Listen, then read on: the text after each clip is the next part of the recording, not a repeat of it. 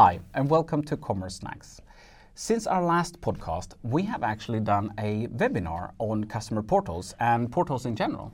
And this is a really hot topic in B2B. It has become the path towards the next level of customer experience. Because if we are looking into the digital maturity model for B2B sales and marketing, once upon a time, most companies started with like a reactive corporate website or a product site just showing the different kind of products. That was the start point. But then the most companies, or at least a lot of companies, have added like the order possibility. They have set up an e-commerce with an ERP integration. The possibility to order is there.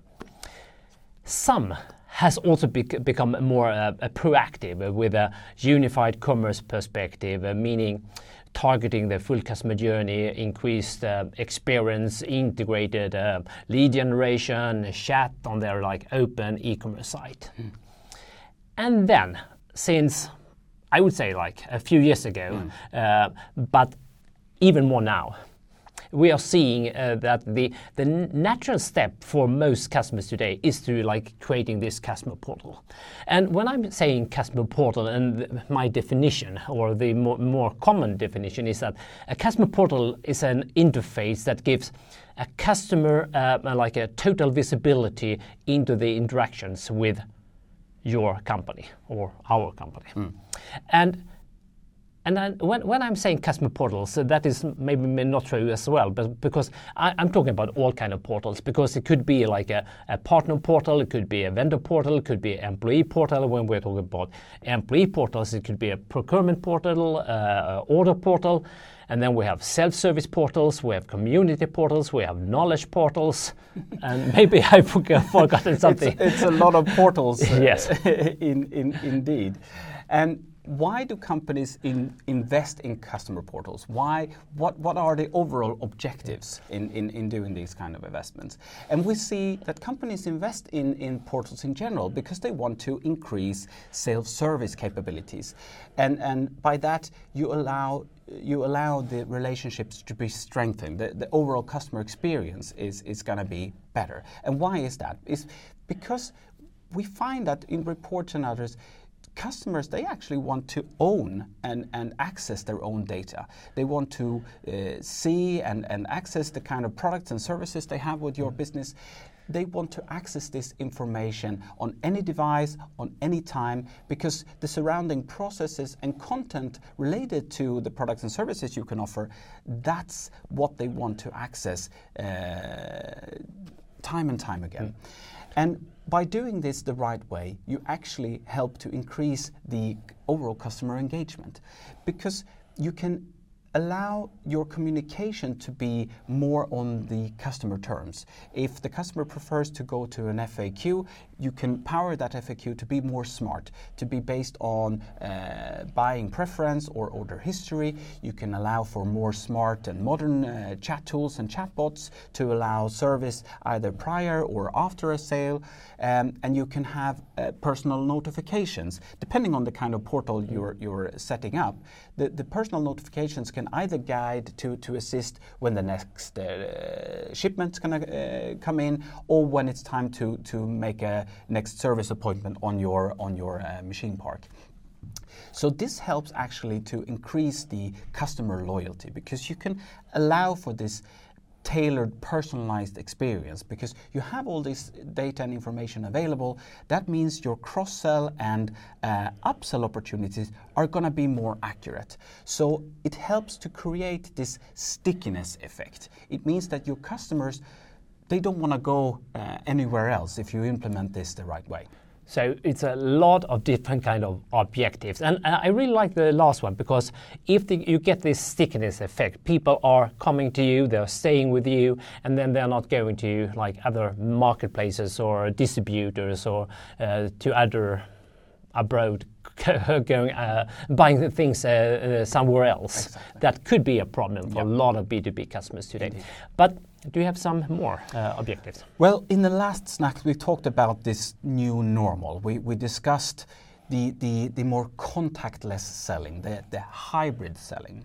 And this is the new normal. We need to adapt that. Customers nowadays are interacting in more touch points and channels, and allowing for these different kind of customer portals to stitch information together. This is actually an opportunity for you to start to engage with customers in their channels and devices of choice. And I'm also thinking about efficiency. Yes, a very good point. On an efficiency aspect as well, if we allow for all these capabilities of self-service and automation and things to be digitized, it means that your service staff, your sales staff can stop doing these routine tasks for your clients, like giving up order history and financial information and so on. It means that the service staff and sales staff can actually free up time to do more value-added things that helps bring in new business or bigger business for your company, actually.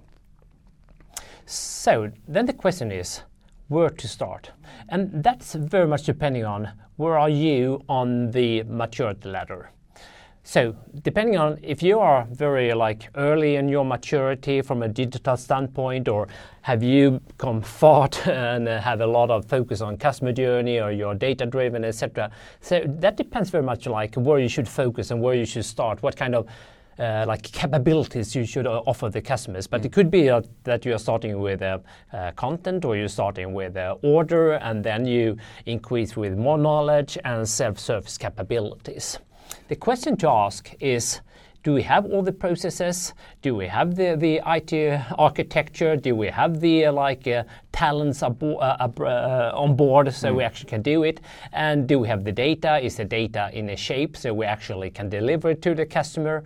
So that kind of things you have to think about, so you have that in place, supporting the ambitions that you're going for. Yep, and it comes down to the existing systems, I would say. If you invested a lot in your e-commerce solutions and you want to enable these kind of more personalized experiences around the transactional part, maybe you start to build out self-service and customer portals capabilities from the e-commerce solutions. If it's around information and around the customer information, maybe your CRM is up to the task to actually build and extend capabilities out of your CRM. If it's around content, maybe your CMS is up for the task. And if you're maybe on a Dynamics suite, running on the cloud and so on, they actually have these Power Apps capabilities that you can target specific use cases and then create a customer portal-like experience from that platform. So it's coming down to what kind of systems you have. And then for the more mature customers that have these up-to-date systems and modern architecture, they can actually create these custom applications, meaning that they actually bring in a new customer-facing storefront where these underlying systems from e-commerce, from CRM, from ERP is then feeded up to create this consolidated, unified experience. So in one single application, you can actually target both internally and externally different experiences for different users. And that is what the wish for most of the customers today. Yes. This experience for the customer and all kind of self-service capabilities. Indeed. And what kind of learnings do we have? Yeah, and that is actually the topics for the next podcast. Because in the next podcast we will talk about learnings from projects, from customers and reports and etc. So. Please welcome to the next podcast for learnings about portal projects. Please. See you. Bye for now. Bye for now.